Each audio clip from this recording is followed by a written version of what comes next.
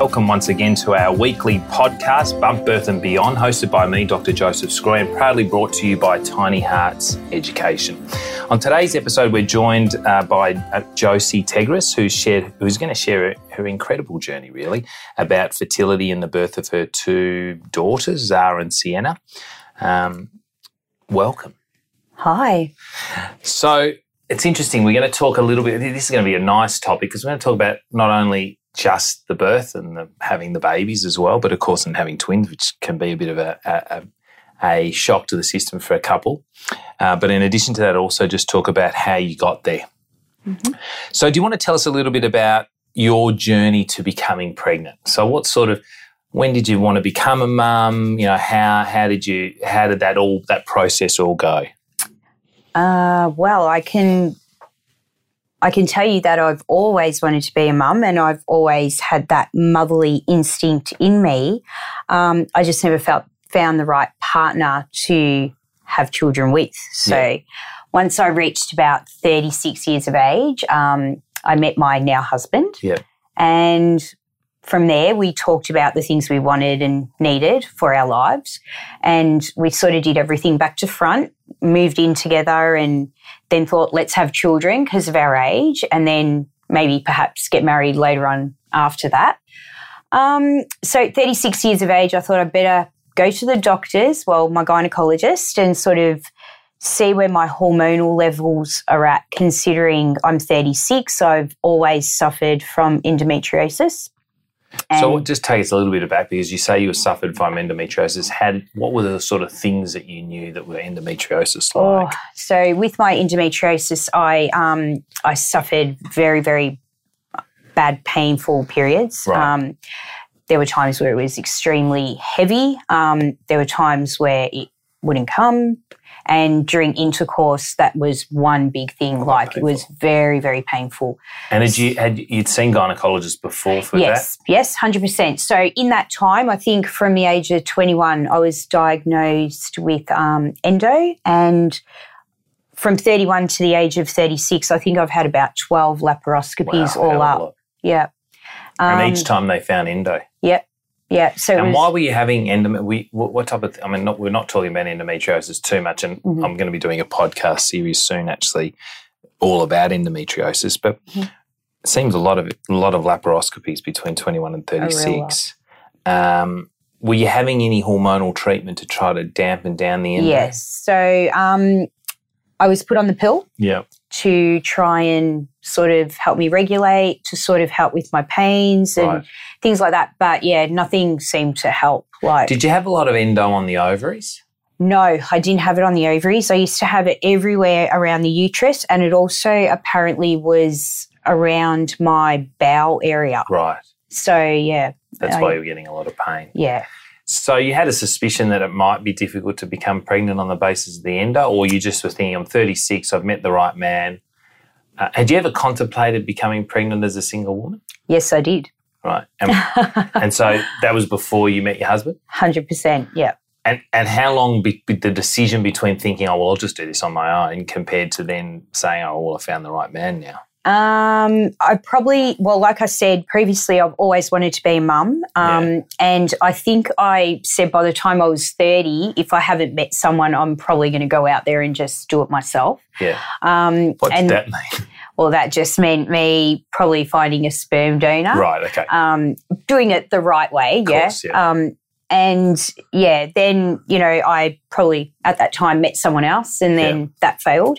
So you met a guy at 30 and thought he was the one? Thought he was the one. And then, after a few years of dating, getting engaged, I sort of thought this isn't what I want in my life, and I'm probably not going to get what I actually want out of this life. So I sort of ended it, and then I was single again. Yeah. But then within 6 months after, sort of mourning the situation a bit, I met my now husband, Gary. Cool. Oh. Had there ever been a thought in your mind, perhaps, I mean, it's probably not so long ago, but had you ever thought about freezing eggs at that point? Had anyone talked about that? No, I didn't think of any of that. And what's worse is at the age of 26, I was also diagnosed with lupus. Right. So had I have been told that my autoimmune condition could also affect my ovaries and things like that, I probably would have done that.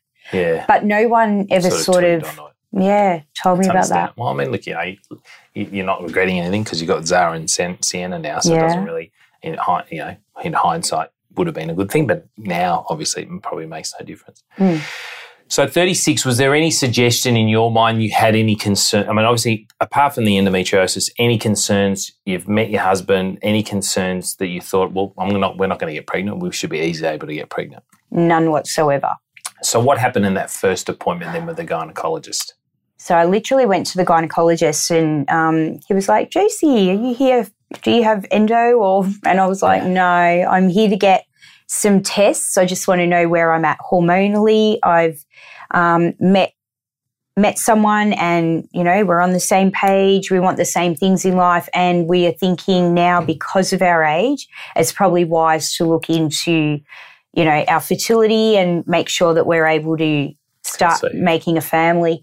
And, so he just was like really happy and, yep, here's what you have to do. Just go get a blood test and I'll ring you to make an appointment when the results come in. So I often say to couples who come and see me, I think it's good that you did that, because I think particularly if you're over the age of 35 and you're contemplating pregnancy and there's something that may prevent you from becoming pregnant, such as endo, or in your case having had so many surgeries and I suppose lupus as well, that you shouldn't really delay. We should check you out and make sure that everything's okay. And there's no harm in actually seeing an obstetrician/gynecologist preemptively before you're planning or before you're pregnant, because I think sometimes it gives you an opportunity to establish a rapport with someone who may go on and be able to look after you in the long term. Yeah. I always talk to couples about 6 things you need in order to get pregnant: sex, sperm, a receptive uterus, open tubes, ovulation and patience. And part of that workup or that initial consult is looking at all those 6 things. Patience, of course, is you guys just being patient, but also doing a hormonal profile. So you'd obviously had a couple of investigations. What was the conclusion when you came back for that after that first appointment? Oh, wow. I remember my gynecologist ringing me up and saying I got your results, and I still at this point, I walked in there oblivious, and I brought my mum with me, and I remember him just straight out saying to me, you won't be able to have children. And I was flabbergasted. I don't know whether it was because I had been seeing this gynecologist for so many years and maybe he had a rapport with me where he could maybe perhaps just blurt that out. But the bedside manner wasn't the greatest, and I remember hearing those words and I went numb. Yeah. I didn't hear the rest of the conversation. Thank God I had my mum there. Yeah. And she asked all the questions and she did what she had to do to find out what was going on. And in a nutshell, I was apparently going through early menopause. Right. So what made the doctor think that, and what sort of symptoms did you have that sort of correlated with what the doctor was saying? I had no symptoms at the time. Right. So I was getting a period as per normal. I went off the pill like he asked me to in that interim before I had the blood test. So to me, I had no indication whatsoever. But his results from the blood test indicated that I had a very low ovarian reserve. Right. And, I was approaching menopause early. And was that based on any other tests? I mean, obviously an ovarian reserve count being low is not necessarily you're menopausal. What made your doctor think you were menopausal at that stage? I think he said because the ovarian reserve was so low that I didn't have any I didn't have any eggs left pretty much. Did you continue to have periods after that point? 100%. Right. Okay. I mean, obviously I'm not privy to all the investigations you got, but premature menopause, just for people out there, is where a woman will experience menopause a lot earlier than what we normally would expect. And, if it's below 40, that's young, yeah, like you were. How we diagnose menopause is when we have a high level of something called FSH, or follicle stimulating hormone, that's circulating in the body. The way I like to describe follicle stimulating hormone is, imagine it's fertilizer. The fertilizer will go down to the ovary and fertilise the ovary to produce an egg. Now, if there's an egg being produced, it's analogous to, let's say, having a seedling, a little sunflower seedling sitting in a flower box. If you've got fertiliser and you fertilise this little sunflower, as the sunflower starts blooming, you're not going to fertilise it as much, right? If the box is complete, you can't see anything, there's no sunflower poking its head out of the soil, you're going to continue putting fertiliser onto the soil, right? That's exactly the same as what happens in the brain. The follicle stimulating hormone goes really, really high and continues to go high because the ovaries aren't producing any eggs. So that's one of the questions I wanted to ask is, was that follicle stimulating hormone high at that point? To be honest, I'm not 100% sure. Like I said, I was numb to everything that was said to me. Because having a low ovarian reserve, and I'm obviously, you're right, the rapport probably wasn't great, but a lot of women will come and see me because I also do fertility, and they'll ask me, they'll say my ovarian reserve's very low on this AMH test. One of the things about having a low AMH is it doesn't mean you can't get pregnant. A low ovarian reserve is not an indication of your ability to conceive. It does change what we can do in terms of being able to collect eggs if we were doing IVF, how many eggs we can conceive. But at the end of the day, a woman only needs to release 1 egg a month. That's right. For that to fertilise, for that then to become pregnant. So you can, using that same analogy with the flower box, you can plant 30 seedlings and have a huge ovarian reserve, or you can plant one. Doesn't matter, because every month only 1 egg's coming out, because in humans we only want 1 baby. So you were told this news based on a low ovarian reserve. Fortunately, your mum was there. What did mum relay back to you? So she relayed, obviously, about my ovarian reserve being low. Yeah. Then she was telling me that I will soon be approaching early menopause. Even though I don't have the symptoms now, I will be possibly getting the symptoms sooner rather than later.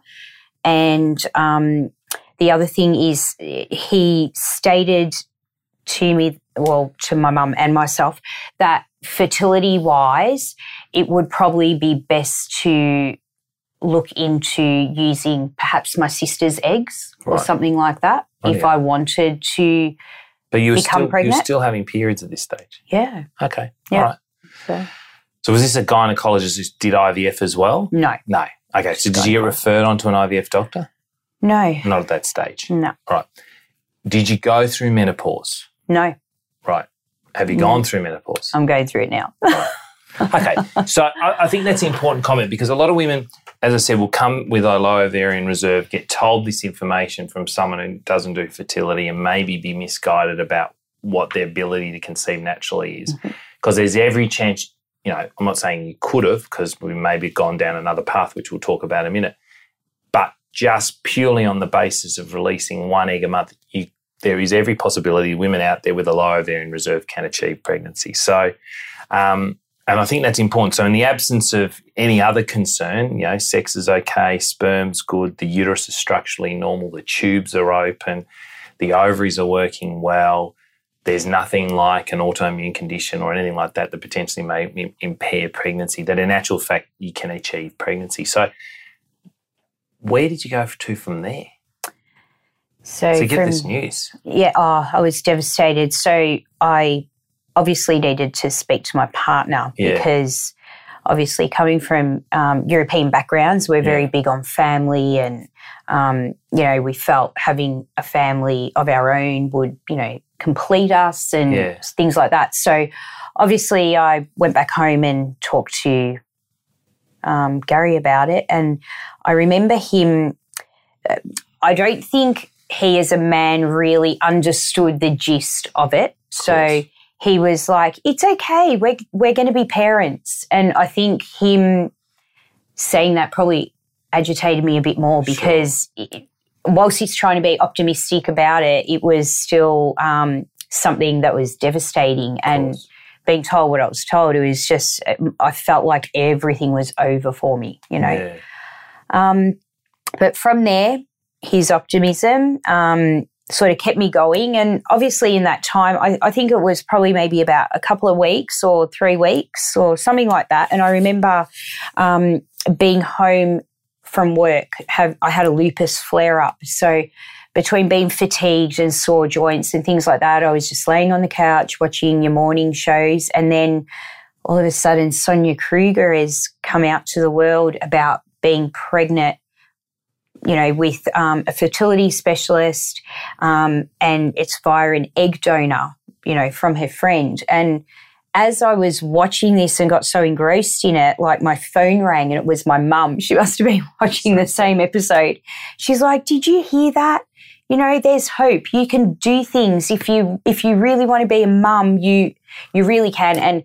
And God bless my mum. She's my biggest advocate. She just, you know, pushed through with everything and left no stone unturned when it came to me becoming a mum. And she said, we are going to ring this doctor and we're going to get an appointment. So I rang up Lynn Burmeister, who helped Sonia. And I don't know whether it was a godsend, what have you, but wow, she was able to see me in a couple of days because prior to me ringing, someone had just cancelled an appointment. It's fated. Yeah. And my mum, you know, is like, it's meant to be. Yeah.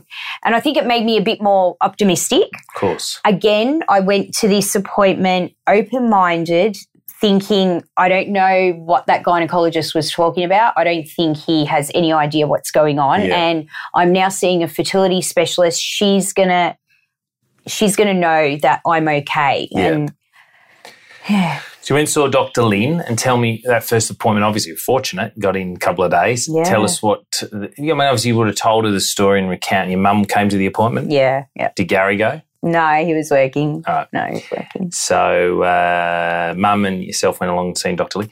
Tell me what, after what you'd been told, then telling her the history, what sort of advice or what further tests and or investigations were ordered? Okay, so I literally asked the gynecologist for all my tests. Yeah. I got everything from my endometriosis to my laparoscopies to the current blood tests that I'd got. And I went to see Lynn, sat with her, and she's a very, very honest woman, and she just read through my reports and I let her do that silently so she could soak it all in. And she pretty much said to me, yeah, Josie, you're not going to have a lot of luck if we do IVF or any fertility treatments with you. But if you really want to become a mum, there is another option, and you can do egg donate. You can, get an egg donor and go down that avenue.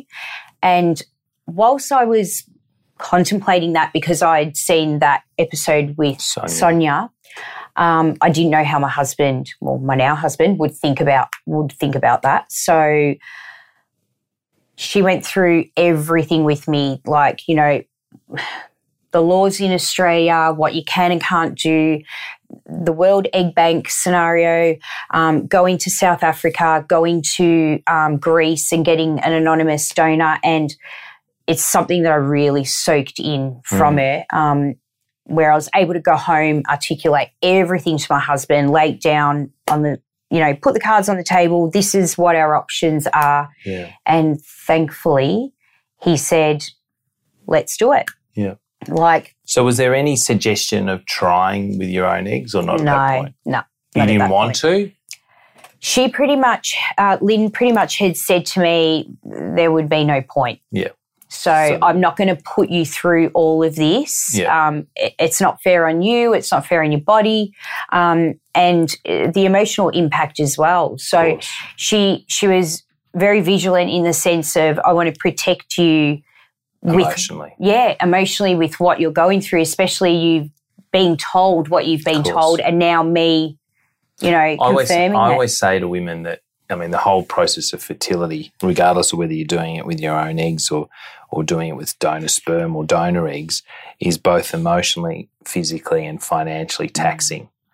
And each one of those will have different taxes, yeah? So financial is easy. You've got a certain number, you got a certain dollar amount that you can afford to spend. And as soon as that money runs out, you're taxed, yeah? But emotional and physical, you think you got it in the tank, but at some point everything sort of collapses emotionally. Sure does. And physically or medically speaking, that you're hopefully your fertility specialist is guiding you. There are, obviously you were provided with the advice that I think was appropriate, but I think that if there are some women out there who might be having the same sort of thing in terms of premature ovarian failure, and it's nice for them to know that if they don't want to use donor eggs, if you do have a patient fertility specialist, there's stuff that we can try to do. It's very low risk. So I think it's important to talk about premature ovarian failure in the context of, number one, the fact that you've got this high amount of fertilizer hormone. But number two, there's still, around about a 4% chance of pregnancy over your lifetime. Now, that's very low, isn't it? Mm-hmm. Because if you're looking at every single year, that's nothing, 0.1% a month or something ridiculous. But you can still get pregnant. Sometimes what we can do is something called estrogen priming, where we give an estrogen tablet to drop the FSH level. So it's a bit like telling the fertilizer or telling the brain that the ovaries are actually producing estrogen so that the FSH drops. I liken it to, if you've got a low ovarian reserve, I liken that to a fireplace. If you've got a fireplace and you've got a big roaring fire, your ovarian reserve is very high. So if I go put on a massive log on the fire will start growing, right? So the log is like that FSH. If you have a small little fire and you've got a huge amount of FSH, a massive log, and you put that on the small fire, it'll snuff the oxygen out. So what we do when we do this thing called estrogen priming is we give some estrogen tablets that tricks the brain into thinking that the ovaries are producing eggs. And what that does is drop the FSH. And in a way, it's a bit like adding kindling to the fire rather than a log. So you put a bit of kindling on, the fire starts to grow just a little bit. It is emotionally a hard journey. And you're right, Lynn was right to say to you, you know what, this would have been the path to get you to pregnancy sooner and more rewarding is definitely donor eggs. But for some women who are listening to this and thinking, well, you know what, that's not for me, there is an alternative, but it can take months. Mm-hmm. I've had, fortunately in my career as a fertility specialist, and I'm quite young out, I've only been out for 6 years, but I've had about 3 or 4 patients, and I've had 3 patients with premature ovarian failure who've been able to get pregnant. But it has taken a long time. And equally so, I've had, another 10 where we've gone down the path of donor eggs and they're equally pregnant, right? Yep. So you were told about donor eggs and the options, I think you've already talked about. Number one is your sister. Mm-hmm. We talked about South Africa and Greece, and there was a whole range. Obviously nowadays we can find, the World Egg Bank, we can bring eggs into Melbourne as well. Yep. What did you decide to do? Well, I went home again and sort of discussed things with hubby, and together we made an appointment with Lynn so we could sort of all sort of come to a decision. Navigate that process. Yeah, and what was going to be best for myself. Yeah.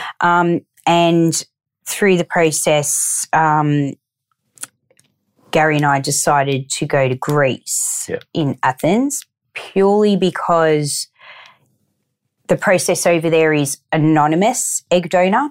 So whilst, I don't know a lot about the donor, I do know what I need to know about her. And I think we'll clarify that distinction because I think Lynn did that nicely for you, but we think it's nice for the audience to listen. But here in Australia, obviously, egg donation, for a woman to donate eggs here to Australia, it's kept in a central database. So here in Victoria, it's kept by VARTA, which is the controlling body of all assisted reproductive technologies here in the state of Victoria, such that a point that when a child reaches a certain age, they can gain access to some non-identifying information about the donor, which may help them in the future in terms of any genetic predisposition to something. It also means that the donors here in Australia are counselled, so we know that they've gone through a rigorous counselling process, and all IVF clinics, whether it be Number One now with Lynn or Melbourne IVF where I work with, will have donor programs where the donors are recruited. And in natural fact, I am part of the group of 2 doctors that looks after the donors through Melbourne IVF. And then we've also got the access to the World Egg Bank, the same sort of thing. The donors, even though the eggs are coming in from overseas, the donors have gone through counselling process and have their names registered on this registry. But some women do choose that exact same thing that you decided, which was if we go overseas and we go to Greece, yes, it's anonymous in the context that we'll never know specifically who that person is, but we've got the demographics and we've got the information. We've had the genetic screening done on the donor, and there's in a way a sort of a partition between. And how would you describe it actually? What was the difference? You said you wanted an anonymous donor. What did that mean to you? Rather than me explain it, what did you think it meant to you? At the time, I think it meant more that meaning when I heard anonymous donor, like you said, I have the information that I need, but along the way, once the girls hit a certain age, they won't know who she is or what have you.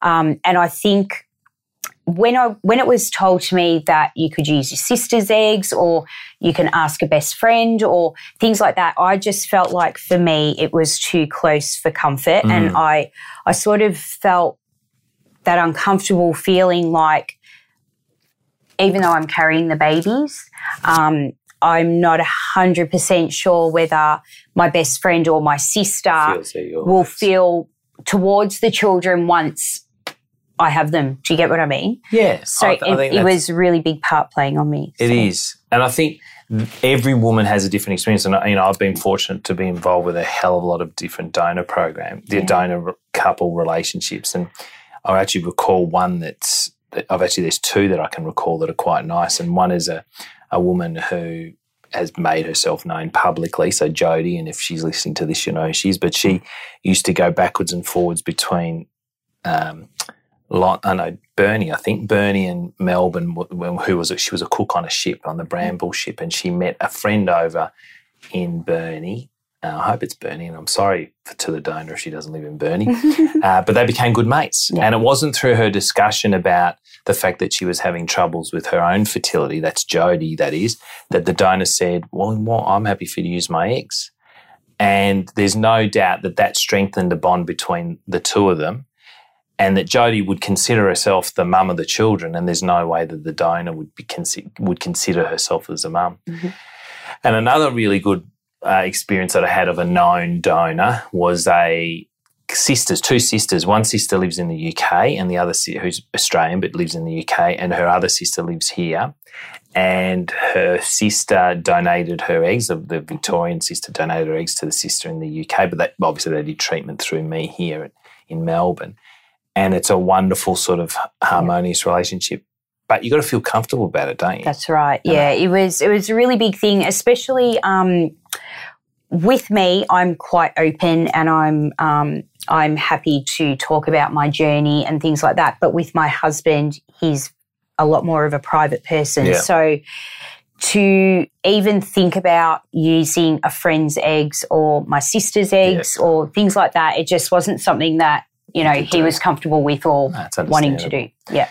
So you decided to go to Greece for this, for the anonymity and also maybe ethnicity as well to a certain degree. Yeah. So do you want to tell us which clinic you went to in Greece? Yep. So Lynn Burmeister put me on to Dr. Stefanos Sirkos, who works through Genesis. Yep. And I think he works also privately through another few clinics. So I pretty much emailed him and, over email, had conversations with him about where I was at, what I was doing. I sent him some test results. And through that, he was able to say to me, you are a great candidate for the Anonymous Egg Donor Program. If you're wishing to proceed, then, this is what we need to do, and gave me all the details. And pretty much from there, hubby and I decided, let's make a European holiday out of this. Let's go visit your family in Cyprus. And the last leg of the holiday, let's go do what we need to do in Athens. Yeah. I've actually visited Genesis. Oh, have you? Yeah. It's also where Mary Custis had a baby. Yes, yes. And if you go there, if anyone does go there, so I send some of my patients there as well to do donor eggs.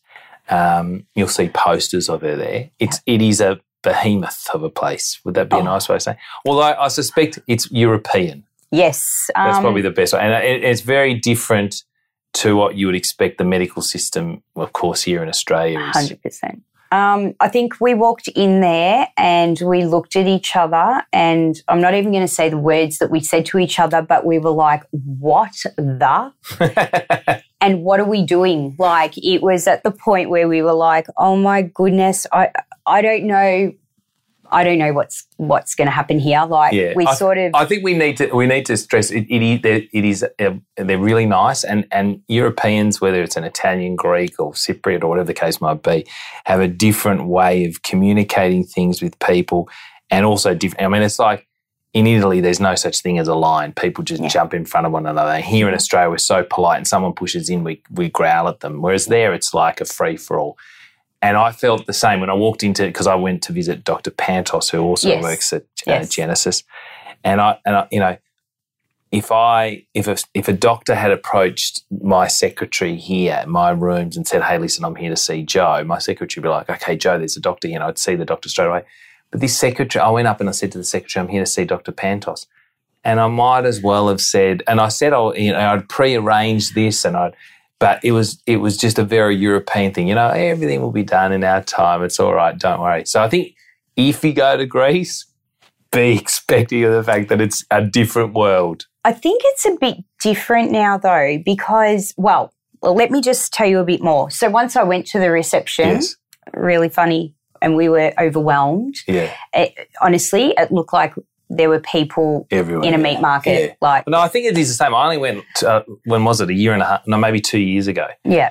I think the difference is now they've got a numbering system.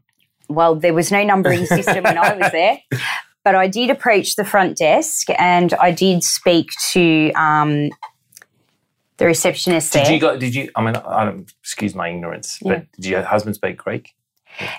Or Paul? Well, it's a dialect. He speaks Cypriot, but he does understand Greek and can speak it. Yeah.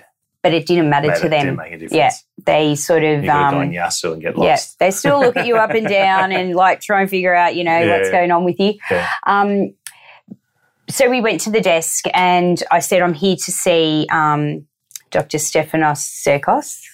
And she said, oh, well, you need to get your blood tests done. Right. I told her my name and I said, okay. And she said, but don't worry because you're his patient. You don't need to wait in the line with everyone else. Just go through. Right. So we went through and did what we had to do. Within 5 minutes, I had had my blood tests. Yep. And then they said to me, you just need to go in the lifts up to the second floor and Dr. Serkos is waiting for you. So we literally didn't deal with any of the chaos that was going on there. Went up to see Dr. Serkos and that's when he explained a bit more about the process and he sort of told my hubby that right then and there we were going to do, he was going to have to leave some sperm and So had you already been on estrogen tablets at this point? Yes, I should have said that. So he had already put me on medication prior to going, which Lynn would, I'd ring her up and say, Dr. Serkos said to take this and she would manage it. And I was on all the medication prior. So it's important for people to know when you're heading overseas, obviously very difficult to time specifically when the embryo needs to go in. And, of course, what they plan to do is have the eggs from the donor either defrosted or alternatively collected. They inseminate them then with the male sperm, and at a point 5 days later, they'll put the embryo back into the woman's womb. So, or the woman who's gladly accepting the donation. So what needs to happen is that the uterus needs to be prepared with estrogen to thicken up the lining of the womb. I describe that as sort of the grass growing on the surface of the MCG, waiting for an embryo, which is like a beach ball to nestle into the grass. So you need the estrogen to thicken up the lining of the grass or the lining of the womb. And then at a point timed specifically to when the embryo is being created, the woman will commence progesterone to change the lining of the womb to make it receptive to the embryo so that the embryo can be implanted into the womb. So you'll have commenced progesterone at the point in time that the sperm would have been produced, and then the embryo would have been created, and then 5 days later you've got the embryo transfer. So did you do 1 or 2 embryos? We put in 2. We got 3 embryos that were perfect, and we decided to put 2 in at once purely because it wasn't something for us to continuously be going back to Greece to try if it didn't work. So we thought we'll maximise our chances and see what happens. And, we put 2 embryos in at once. Did they take? Both of them. Perfect. Within 7 days. So I have a bit of a different philosophy, and it is difficult because, of course, when you're flying overseas, the cost and the expense of flying overseas, you've got to factor in the fact that, obviously there's not only the flights but also the accommodation. And you've got 2 beautiful girls, so that's fortunate. But we know as obstetricians that, it's sort of like a twin pregnancy's got its own concerns, and we'll talk about that in a minute. And that in actual fact, Australia probably leads the way in only doing single embryo transfers, partly because of the reason that we know the impacts that twin births have, in particular in relation to the small risk of having twins early and the risk that might have to the babies and also obviously to the mother as well. So we lead the way here in Australia, obviously when we're doing IVF on a woman's own eggs of only putting 1 embryo in. One of the things that's very difficult when you're overseas is you've got these 2 or 3 embryos. You want to maximise your chances. But I always say to women that, if you've got embryo A and embryo B, an embryo A and embryo B would work. If you put them both together, they're going to work. If you put in embryo A and the environment's right and that embryo's right, it's going to work. So you'll end up with 1 bubba. The unfortunate thing is embryo A is not going to work and embryo B was going to work. Well, then embryo B will work, of course, and then you'll end up with 1 bubba. But if you put in both and they're always destined to work, you'll end up with twins. So the more and more I've been encouraging my patients who go overseas to only put 1 embryo in for that reason. But it's a very difficult decision, as you said, because you don't want to be flying backwards and forwards. The other thing that may have changed, how old are the girls? They're going to be 4 on the 10th of February. Right. My goodness. So the other thing that's changed in my practice and probably in Lynn's as well is I'm encouraging all women, particularly before they go overseas to do donor eggs, to do something called an endometrial receptivity assay. That wasn't around when you did the embryos with Zara and Sienna, but you'll recall when you use the progesterone, and as I was saying before, you're starting the progesterone to time with the development of the embryo, so that a day 5 embryo is put into an environment that's been exposed to progesterone for 5 days. Yep. So I liken that to putting a bun literally in an oven. If you imagine you switch on an oven, which is starting the progesterone, and then you leave it on for 5 days, and on the 6th day you put the embryo in. The temperature of the oven should be 180 degrees to put the bun in the oven, right? But if on that 6th day the temperature's too hot or too cold, the embryo's either going to get burnt or it's not going to cook. Yes. So the bun's either going to get burnt or it's not going to cook. The same thing can happen with the lining of the womb. Most women, around 70% of women, will only need 5 days of progesterone, and then you put the embryo in, and the endometrium or the lining of the womb is very receptive to the embryo. But in 30% of women, the lining of the womb is either overdone or underdone. And so sometimes the embryo won't work at all. So I always encourage my patients now, before they invest in going overseas to Greece or Spain or South Africa, wherever they're going, that we do this endometrial receptivity assay, know exactly what the right timing of the embryo transfer should be to make sure that the window of receptivity is perfect, so that we can then mimic that cycle again. And what we do is we run effectively a dummy cycle. And rather than put an embryo in, we take a biopsy. So you'll start 5 days of progestogen. On the 6th day, I take a biopsy from the lining of the womb and I send that off for analysis. And they give me a result that says, look, the endometrion's perfect, or no, you need more progestogen or you need less progesterone in order to make the lining of the womb receptive. And then armed with that information, we can replicate that same cycle again on the transfer that needs to occur overseas. And there's been a few patients actually who've gone overseas to Greece where they've done multiple cycles of donor embryos and none of them worked, or donor eggs with sperm, and none of them worked. And then we've gone and done this endometrial receptivity assay. And in one woman who's around about, I think, 20 weeks pregnant now, with twins, because she didn't get my memo about only putting one in. Or let me tell you, they're quite persuasive. They wanted to put all three in me, and I was like, no. But anyway, she needed 7 days of progesterone. Okay. So she'd gone and done, I think, 4 transfers before, having done 5 days and then putting the embryo on the 6th. We did 7 days and putting the embryo on the 8th day for her to get pregnant. So one could argue she went all those times with no success and, effectively was putting an embryo after another. So if you are thinking about doing donor eggs, then I encourage you to find a fertility specialist that does the endometrial receptivity assay before you head overseas. Hey guys, Nikki here, co-founder at Tiny Hearts Education. At Tiny Hearts, our mission is to bring education to all Australian parents through first aid and birthing courses, so you can move through pregnancy, childbirth and parenthood with confidence. To come along to one of our courses, head to tinyheartseducation.com and use the code podcast10 to get $10 off any course booking. That's all from me. Let's get back to Joe and today's story.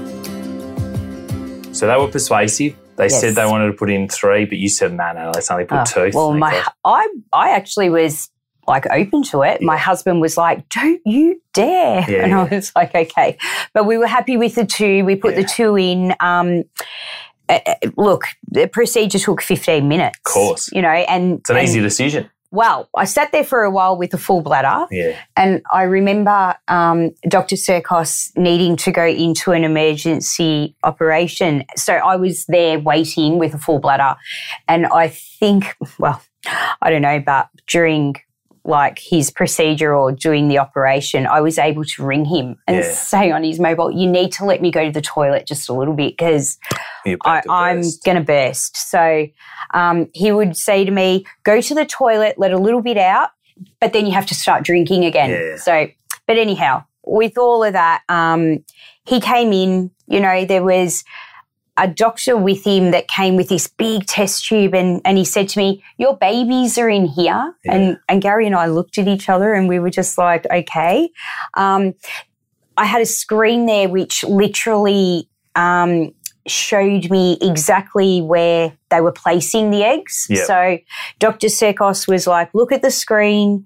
Can you see this? This is what I'm doing. There's your lining. I'm going to literally put them as close to your lining as I can and let's hope for the best. So you're right back in Australia or did you stay in Greece?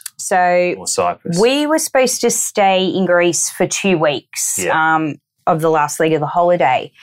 And Dr. Serkos said to me, Josie, today you need to just relax, take it easy tonight. Tomorrow you can do maybe some light walking, but, nothing too, extravagant. And we were like, far out, this has been done and we've staying here for 2 weeks and Athens is beautiful, but I don't think 2 weeks in Athens was going to do us justice. Yes. So I sort of said to my husband, can we go back to Cyprus? Because, with the family and the beaches and the relaxation, it was just an incredible experience, And I think, the procedure helped as well with me being so relaxed. So he was like, no way, we're going to have to change flights. We're going to have to pay extra money. We're going to have to do this. We're going to have to do that. And I knew if I had spoken to my father-in-law, because he would have been delighted for me to go back with his family, he was like, Gary, you have to go back to Cyprus. So, within the next day, we were back in Cyprus for the last 2 weeks of our holiday. So did you find out you were pregnant in Cyprus then? Yes. So I can honestly tell you. What did you find out? Because you were sick? Well, all the hormones I was taking, I think it was starting to take a toll on me as well. So I started, I was feeling sick, but to me it was obviously because I've been pumped with so many hormones to try and get myself pregnant. Yeah. But I remember Dr. Serkos saying to me, do not test. There's no need to test now. You do it at 14 days because you could get a false positive or you're only going to disappoint yourself or what have you. But by 7 days into, having this embryo transfer, I was sick as a dog. Like, I can't even begin to tell you how sick I was, to the point where I rang him on the mobile. I said, you need to help me because I don't know what I'm feeling. And he said, don't test yet. It's probably all your hormones, your emotions as well are probably, going crazy at the moment. Yeah. So I said to my husband, I don't care. I'm going to the pharmacy there and I'm just going to test myself. So I went home, went to the family member's house, and I remember going into the toilet and testing, and I waited my 2 minutes, which felt like forever, and it was negative. And I think it's important to realise that it would have been negative. It does take a while for that pregnancy hormone to kick in. But can I tell you, I went and told my husband. I was devastated. I thought, I'm going to have a nap. I just wanted to ponder and just be with myself as opposed to having people, fussing over me and stuff. Did you go back and look at the test? I went back and looked at the test and there's this line there. And I'm like, what? Like, I had no idea what was going on. I know that I was, prior to going overseas, I was on Facebook and I was on all those, IVF blogs, pages and stuff, and people saying a faint line is a positive no matter what and things like that. And those things ran through my head. And then I was like, I'm ringing Dr. Serkos, Dr. Serkos. And he's like, yes, Josie. I did a pregnancy test. And he's like, I told you not to. And I said, but there's a faint line. And I think I am pregnant, and he said, okay, I'm going to explore the options of you going to a clinic there to get a blood test so we can check where you're at. Yeah. Oh my goodness. I got the details, went straight to the medical centre, and I got my blood tested, and wow, in 3 hours they said to me, Josie, just ring us in 3 hours and we'll tell you over the phone. And I was like, oh, okay, 3 hours. So I rang and they said, Josie, you're pregnant. And do you know what? I think you've got multiples in there because your levels are so high. And I was like, multiples in what sense? And they're like, there could be 4. And I went, what? So, yeah, it was crazy, but I was pregnant. So at that point, I didn't care. If there's 4 in there, there's 4, but I doubt there would have been 4, but possibility they could have split. So I want to put in context. So basically, when a woman puts in a day 5 embryo, that's as if you've ovulated and you've actually then had 5 days. So it's almost like your day 19 of a 28-day cycle. So if you actually then do a pregnancy test 7 days later, it's as if you're day 26. Now, the pregnancy tests that you do nowadays, generally speaking, can pick up a pregnancy about 2 or 3 days before your expected period, certainly those early response ones. Of course, if you've got 2 embryos in there, there's double the amount of HCG, so the test may come back a little bit earlier. And the reason why you're feeling rotten is because obviously there were a couple of embryos in there pumping that hormone around. Whoa. So when did you actually do the first ultrasound scan to check that there was actually 2? So as soon as I got back from crazy times, I'm telling you, the pregnancy was crazy. So as soon as I got back from Cyprus. Yeah. We landed in Melbourne. I was still sick as. And at that stage, Dr. Serkos said, go to the pharmacy, get some, I think it was vitamin B. Yeah, vitamin that B6. should help you. And ginger. Did nothing. And salt bands. And what else did you try? Oh, I tried everything. Did you have the Zofran wafers? Yes. Well, that's what I ended up with at the end. Once I started seeing the obstetrician. But we landed in Melbourne on the Friday, and by the Sunday I was at the hospital on a drip because I was so sick. vomiting that badly. So the next morning they said, let's do an ultrasound, make sure everything's okay. Did an ultrasound and they were like, you've got 2 in there. So awesome. What was the immediate thought there? Well, I was really stressed because of all the vomiting. Like, you sort of, first time you're experiencing all this, to me the vomiting was a negative. Of course. And I was scared, and I remember waiting to get my ultrasound, and my mum said to me, you know, everything will be all right. And I said to her, please let everything be okay. If everything's okay, Mum, I'll allow the twins to be Essendon supporters. And she just like shot off. Who do you barrack for? I barrack for Carlton. My husband's an Essendon supporter. She left me in a flash, and you know how they've got those little stalls? Can I just say, as a Carlton supporter, that's sacrilege. How can you possibly allow your kids to be anything? You birthed those children. They have to be Carlton supporters. Well, they are now. Beautiful. And they're little Carlton members as well. I'm glad you reneged on that. My husband's very upset. And so is my mum.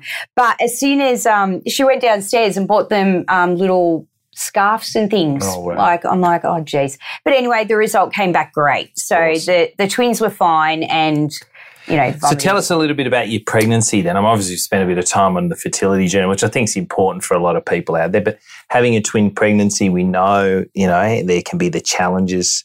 Again, financially, we talk about financially, but we also talk emotionally and also medically. Were there any major concerns during the pregnancy? So none to begin with, besides me probably, sick. I had, it's hyperemesis. Hyperemesis, I had that like from the start. Yeah. I went to see Lynn at, I think, my 9-week mark, and she performed the ultrasound, and she said everything is great. They're developing the way they need to develop. I did tell her I was extremely sick, and I did remember her saying, Josie, it's okay, because I started becoming very overwhelmed, and I started becoming very anxious. Yes. As I think anyone would, but on top of the journey that it took for me to have them, I think my anxiety started kicking in a lot earlier than, you know. So she said to me, a strong pregnancy mean, you know, you're vomiting and things like that. It's a strong pregnancy. So, you know, try not to stress. And whether that was her way of trying to ease my anxiety and stuff like that, it did help. Yeah. But it didn't stop the vomiting at that stage. Yeah. And then she said to me, you know, I now need to refer you to an obstetrician. Yeah. And I think because you've got lupus, and obviously you're going to need, you know, a bit more of a care package with you because of the lupus, I'm going to, you know, insist on you seeing Professor Umstad at at Francis Perry. Yeah. So, I booked an appointment to see him, and I sort of explained to the girls how I was feeling, and obviously the process that, you know, I took to have the babies. And again, I ended up on the drip, and he came and saw me. Was there any special medication that you went on in conjunction with obviously just being pregnant because of the lupus? Was there anything that they were worried about? They were worried about the lupus flaring up, and because lupus is an autoimmune where my I think it's an overactive immunity that attacks your major organs. They were really concerned more so about my lupus attacking the embryos because it's foreign. And so was there any medication you had? No. No aspirin or Clexane or anything? Yes, I was on Clexane, and I was on aspirin, baby aspirin they called it, or something like that. So nowadays it's important. I think, you know, most obstetricians are quite comfortable delivering twins, and I think most of us also have done medicine, so we're very comfortable in being able to manage conditions. even myself, I did physician training before I did O&G, so I was a medical registrar and was actually going to become a cardiologist before I did O&G. So a lot of us will have training in what we need to do. Lupus is one of those things. There's something called a lupus anticoagulant that women will have associated with their lupus, and that can potentially, as you rightly said, attack the pregnancy. So there is some evidence to suggest that starting aspirin and also aspirin and Clexane will mitigate against the risk of that. Certainly potentially miscarriage and also adverse outcomes with respect to pregnancy, so high blood pressure, small for gestational age baby. And we'll often institute aspirin. Historically, we used to say 100 milligrams or the baby aspirin that you're talking about. Nowadays, the recommendation is 150 milligrams of aspirin at night. Rather than in the morning or during the day. And what I sort of say to my patients is grab some Aspro Clear 300 milligram tablets, cut them in half, dissolve them, and then keep the other half in an airtight container. It's important you speak to your obstetrician and or GP or midwife about whether aspirin's suitable for you. There's certainly a lot. If there's one thing that we as obstetricians could do to decrease the rate of preterm birth in relation to either high blood pressure that occurs in pregnancy and therefore babies needing to be admitted into NICU or special care, it would be giving every woman aspirin. It's very simple, doesn't cost that much, and you can reduce the amount of admissions to emergent and that into the NICU, and that means that the mums and the bubs aren't separated. But you need to be sure that you can definitely take it. So I tend to use it for women who are a little bit older, have a history of high blood pressure anyway, or have had a history of preeclampsia in the past, or if they've got something like yourself, SLE or whatever the case might be. So certainly Clexane and aspirin. How did the pregnancy go then from there? Oh, it was terrible. Yeah. I had a really, really terrible, debilitating pregnancy. Just because of the SLE or the nausea or what? So it was really funny. My SLE and my lupus was 100% controlled. Yeah. So between Professor Umstead and Sabina, which is my doctor that deals with my lupus, they put me on a KEP. They really, really structured whatever they needed to do to make sure that I was all good and comfortable. Were you on prednisolone as well for the SLE? No. What does it affect the lupus for you? My lupus, well, it started off with the skin and hair. That's how I started realising. But then it now attacks my joints and it gives me the severe fatigue. But not kidneys or anything like that? No. So I'm lucky in that aspect. Whilst I've got SLE, it hasn't attacked like brain, kidneys or liver or anything like that yet. Hopefully never. Well, yeah. So we're getting towards the latter part of pregnancy. Was there any suggestion that a vaginal birth was on the cards? Or hell no. Caesar. No. So, Dr. Umstad, again, was very protective around me. And he did say, look, Jose, I'm going to be honest, if after 3 months your vomiting hasn't subsided, you're probably not going to stop vomiting. And he was right. I was sick the whole way through the pregnancy up until even 2 days after giving birth. God, yes. So it was terrible. I was on the couch all day. I had to stop work. Yeah. It was terrible. He eventually gave me the wafer. Yes. And I think, look, back then 4 years ago, I think I could take up to 3 a day. It would help minimise things if I needed to go somewhere. But, within hours I was back at it. So I've got a lot of patients who have hyperemesis, and one thing I tell them to do is there's no harm in coming into hospital and getting a tune-up. So in fact, I've had women who've had hyperemesis all the way through their pregnancy, same as you, and they'll come in maybe once or twice a week for a drip, fluids, and the IV version of the Zofran waiver. Yeah. And I think the best thing to do is do that just before you're going down on a spiral downhill, so you're sort of catching it at the crest of a wave, and then you're okay for a little bit, and you're coming down again, then you get it again, and you build yourself back up, because you're right, it's debilitating. Mm-hmm.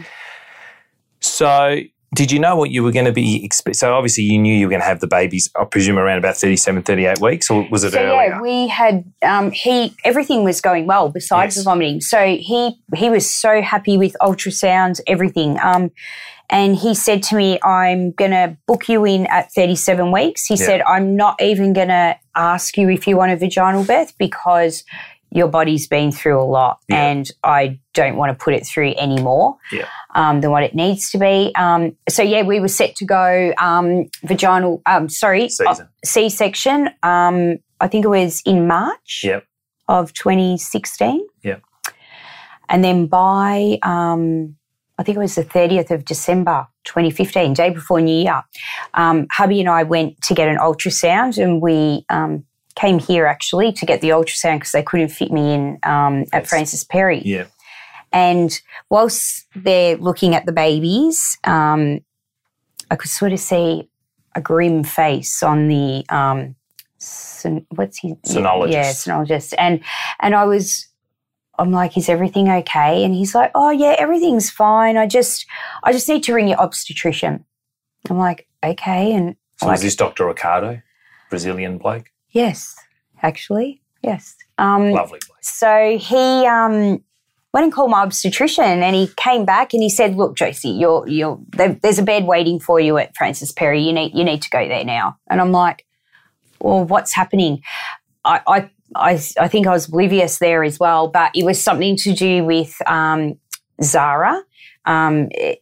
The umbilical cord was resisting of some sort, and she was not getting the nutrients or things that she needed to continue growing. How many weeks were you at this point? 27. Okay.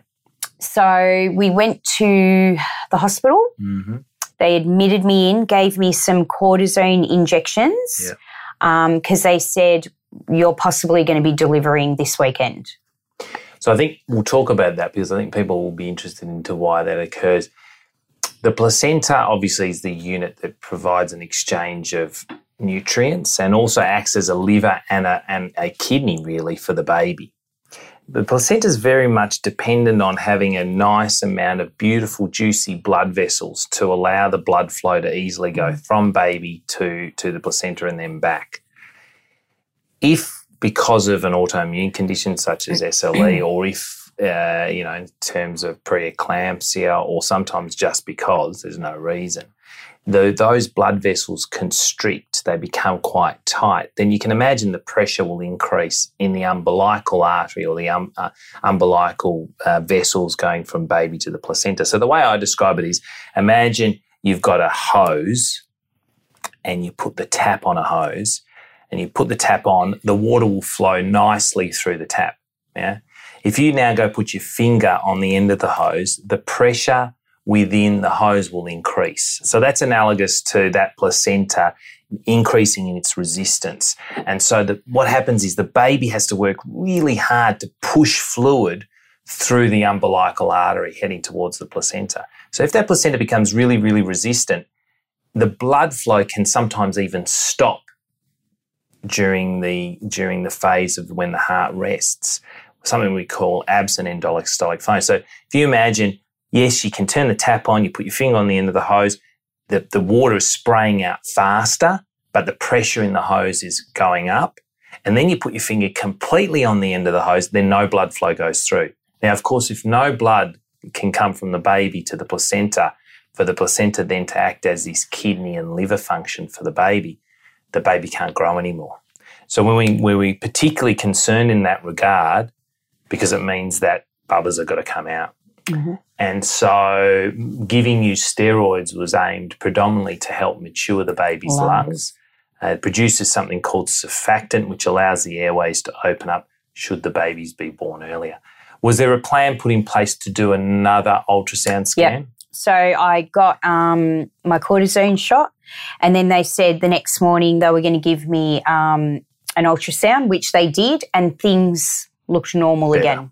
And it's often the case, and a lot of women, I say this to a lot of women, that if you have the first dose of steroids, we don't know why, it probably changes the dynamics within the blood flow of the placenta, but they can normalise, the blood flows can normalise. So it's a bit like taking your thumb on the end of the hose, the pressure slowly drops a little bit. So that was good. That was Saturday. All good. And then they said, you're going to stay in for New Year's Eve. That was fun. Did you get a room with so you could see the fireworks? I did. They did. They gave me a really nice room, and hubby stayed, and we just watched the fireworks. And then I started crying because I was like, but Then again, the next morning they'd also given me they were giving me cortisone every day at that stage. Every day? Yeah. Not just every second, just 2 doses? No, they gave me the 2. And then they said to me, everything looks fine, you're able to go home. Right, so that was on the Monday? Yep. So I ended up going home, but their plan was for me to every Wednesday go to womb, the hospital. Have an ultrasound? Well, no, they would listen to the heartbeat. Yep. Then from there I would go upstairs and get a cortisone shot. Yeah. From there, then I would go downstairs again and get another ultrasound. And then whilst they were doing the ultrasound, they would send the information to my obstetrician where I was in the waiting room waiting to see him. Yeah. And I held off for 5 weeks. Oh, that's awesome. Yeah, held off for 5 weeks until, that 32-week mark where, again, there was resistance and I went to see Dr. Umstad and he said, I'm delivering today at 4 o'clock. Yeah. So I had to stay. Obviously, at that point, the blood flows were becoming at a point where we're no longer. And look, once we get to around 32 weeks with twins, and if there's a concern with one of them, 32-week twins do quite well. And so we know that the benefit of being inside the womb and where they're not getting fed as opposed to being outside the womb where they can be fed up, obviously it's beneficial for them to be out. So 32 weeks, these little ones are born into the world. Yep. They're a little bit preemie. So Zara was the one that was a concern? Or was yes, Zara so they took her out first. In that, I had to ring hubby. You have to leave work. You have to go get my suitcase. Again, my mum was with me. Thank God. She was on the phone with the Essendon Football Club. Yeah. Making them become members. And I remember the guy saying, well, what's their date of birth? She goes, well, they're going to be born in like half an hour. I was like, you are kidding me. Out of all this chaos. Anyhow, God bless her. Hubby came. He was mortified. Like he was white as a ghost. Yeah. Like he just didn't know what to expect. But look, Dr. Umstad, he's renowned for delivering within a minute each child. So we sort of we're waiting for that to happen. They prepped me up, did what we had to do. They delivered Zara first, obviously, because she was the one that was in distress. Yeah. I heard her cry and obviously I started to cry, but I was kind of relieved because I heard something, Of course. Then Sienna was coming out and she was apparently breech from my memory. And then when they were pulling her out of me, I heard them go, oh, and then my heart started racing. What's happening? What's going on? She was still in the sack. Oh. Like they'd pulled her out of my stomach and she was still in the sack. And beautiful. I You got remember photos of that? Yes, I do.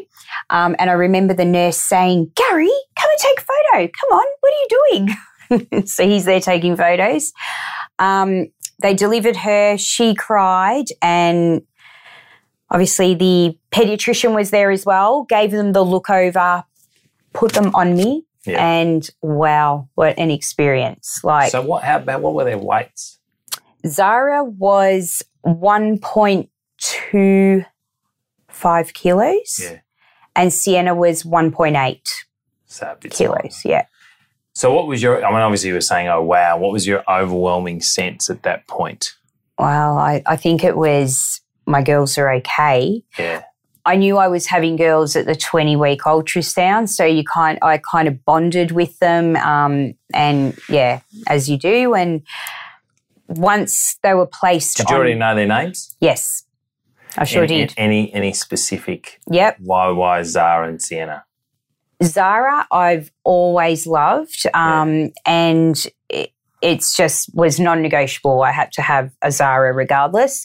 With Sienna, I actually wanted to name her Sierra, and my husband was like, no, people will call her Sarah. And I was like, they'll see the I. But anyway, he said, I like Sienna, and we named her Sienna. Right. So, and I knew Zara was the smaller one. Smaller one. Yeah. So an overwhelming sense of joy, no doubt, for both of you.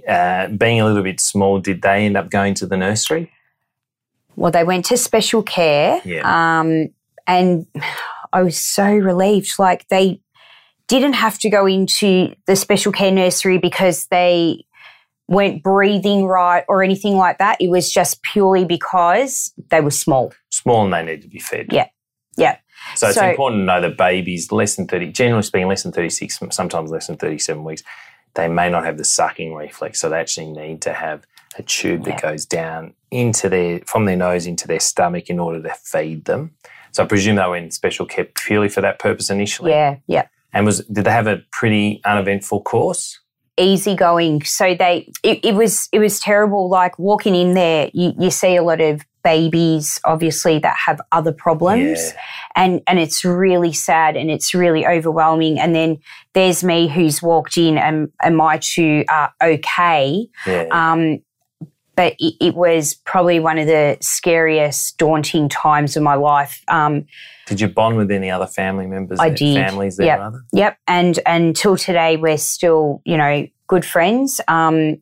With that, you sort of, I became very anxious at that point. So because I was told you can go home now after, 6 days, but the babies are staying here. Yeah. Oh, geez, it was terrible. I think I worked myself up to a point where my blood pressure went extremely high and they had to keep me in an extra night.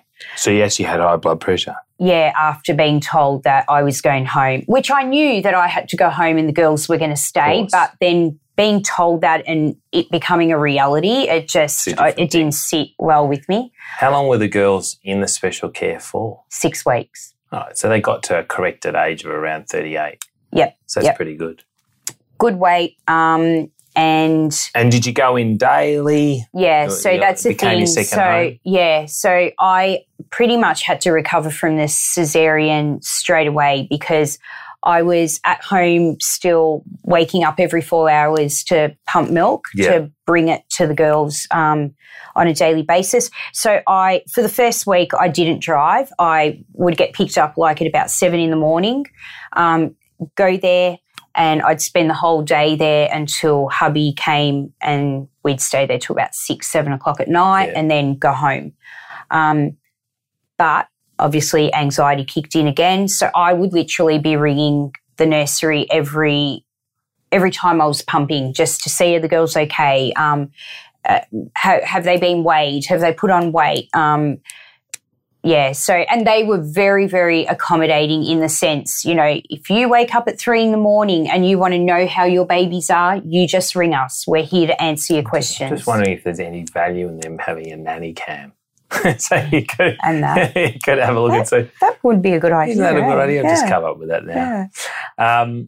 So everything went uncomplicated. You get to 38 weeks, you take your bubbers home. How did that feel? Wow, it was an incredible feeling. Yeah. Hubby took some time off work at that time as well, so he could stay with me. Yeah. So for the first 2 weeks, I think we were literally going crazy. Yeah. Yeah. Did you have a lot of support? Because twins are hard, aren't they? Let's be very honest. hard. I'm telling you now, as a twin mum, and it's probably the hardest thing I've ever done in my life. When you look back, obviously you've got 2 beautiful daughters, but when you look back, if you could have had Zara and Sienna 9 or 10 months apart, what would you have done now? Looking back, geez, I'm blessed and I love my girls to death, but I probably would have put one embryo in and then probably gone back maybe a year or so later to do it again. They still would have been twins, just separated by a couple. Yeah, exactly. But it was crazy and chaotic. We were new to it. Yeah.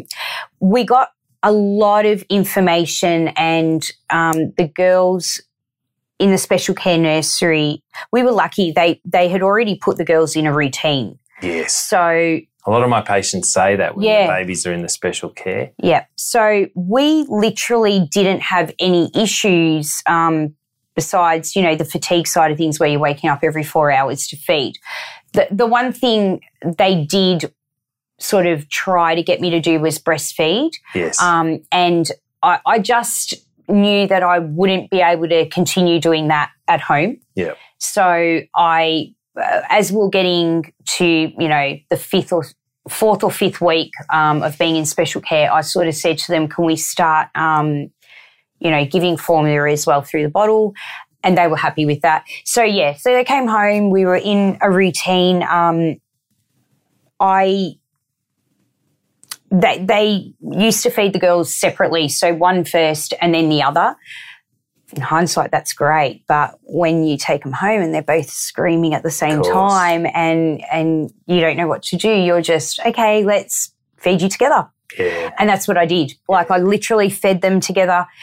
They do everything together. Their baths, what's their relationship like?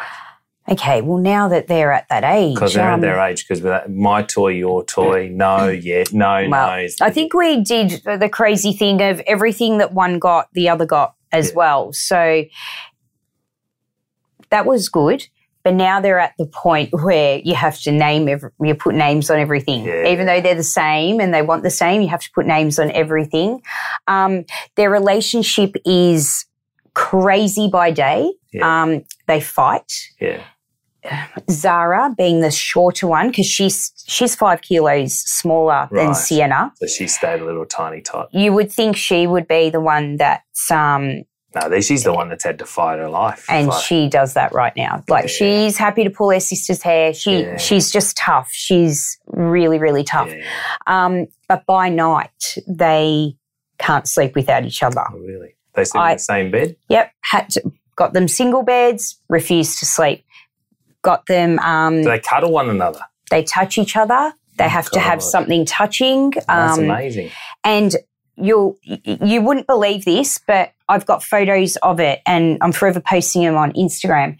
The way they were in my stomach, they were always one on top of the other. Yeah. So they were never really side by side. They're always one on top of each other, and that's how they sleep in bed. They switch around in the bed. They switch around, and one is on top and the other is on the bottom. And that's how they sleep till today. So you have to buy them a double bed. They've got a king-size bed. Oh, they're lucky. Yeah, they've got a king-size bed. So, I mean, obviously they're doing quite well. Amazing. Heading off to school next year. No, I've kept them back. Keep them back for another year. Yeah, so they started 3-year-old kinder this year. Yeah. And I didn't do it because I thought they wouldn't be able to do it academically. It was more about I wanted them to be a bit more mature. Yeah.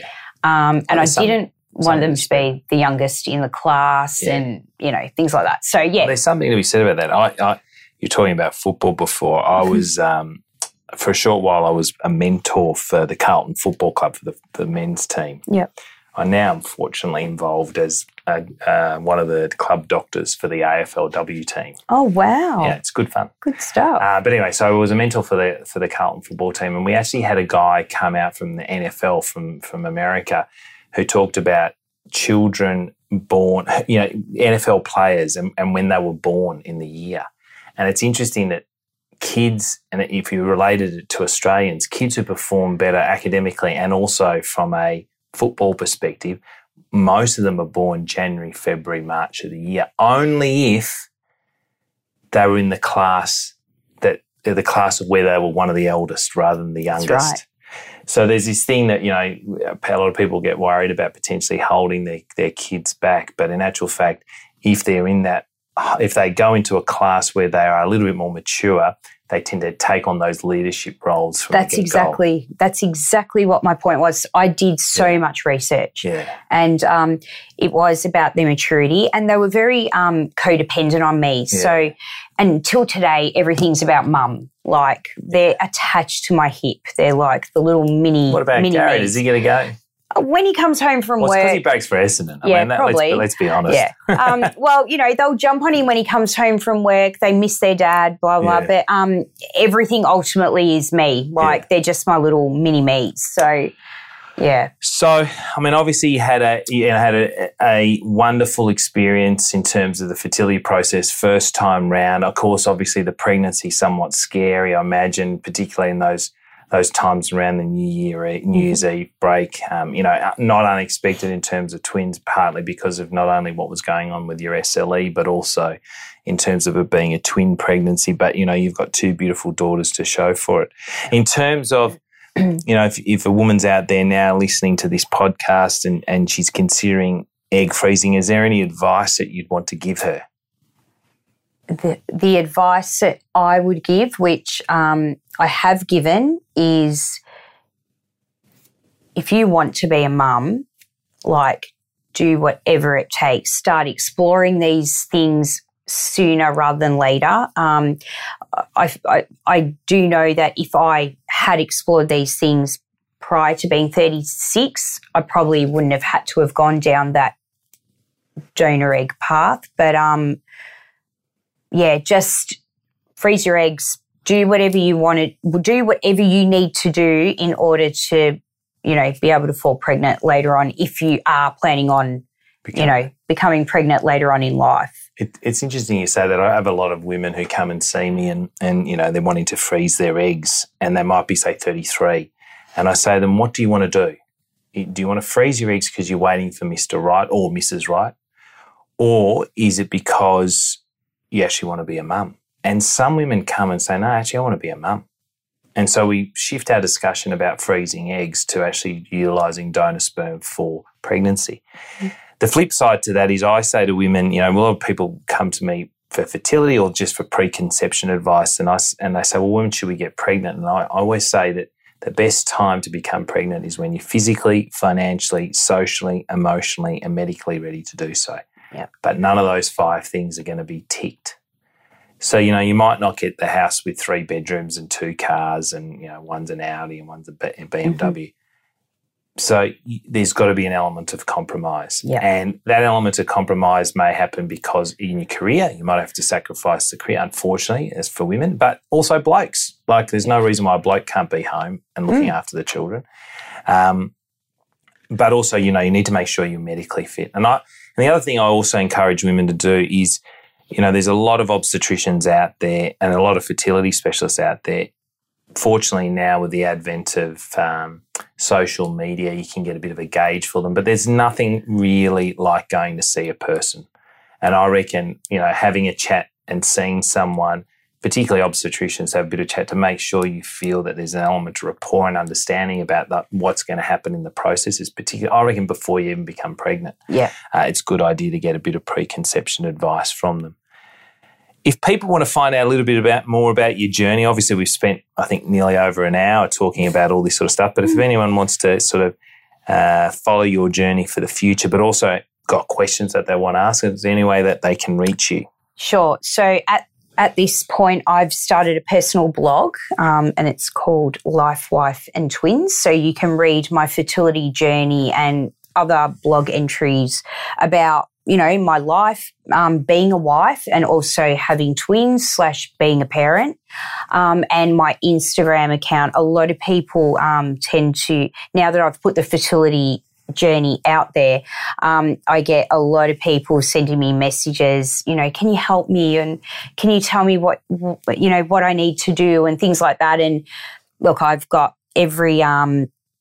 I've got a lot of faith in Dr. Serkos, and between him and I, we chat quite often, and I will often ring him or email him and say, I've got someone that's interested. And then in that as well, like I also tell whoever I'm speaking to, like, Dr. Joe Segroy is probably the best person obstetrician-wise to go to. So I think, if anyone needs to contact me or wants to, you can certainly email me from the blog website or on Instagram, Life, Wife and Twins. Yeah, just DM me. Beautiful. Well, thank you so much for sharing your story with us, Josie. No and I hope everyone out there found it really enjoyable and valuable. I certainly did. And I think it touches on a couple of things, the emotional journey to becoming a mother and the complexity sometimes that some people face in order to become a mother. And, obviously that pregnancy in itself has its trials and tribulations. And whilst you obviously got exceptionally good care during your pregnancy, at the end of the day, you got 2 beautiful daughters to show for it. So you should be quite proud. I am. You can listen to new episodes of the Bump Birth and Beyond podcast each fortnight on Thursday evenings. And make sure you keep up to date with me and be the first to hear about new episodes by following me at Dr. Joseph Scroy through either Instagram or Facebook. And of course, Tiny Hearts Education. And you can download their app from the App Store and also follow them on Instagram and Facebook. Bye for now, and we'll see you all in another, or speak to you all, or you'll be listening to us all in another 2 weeks.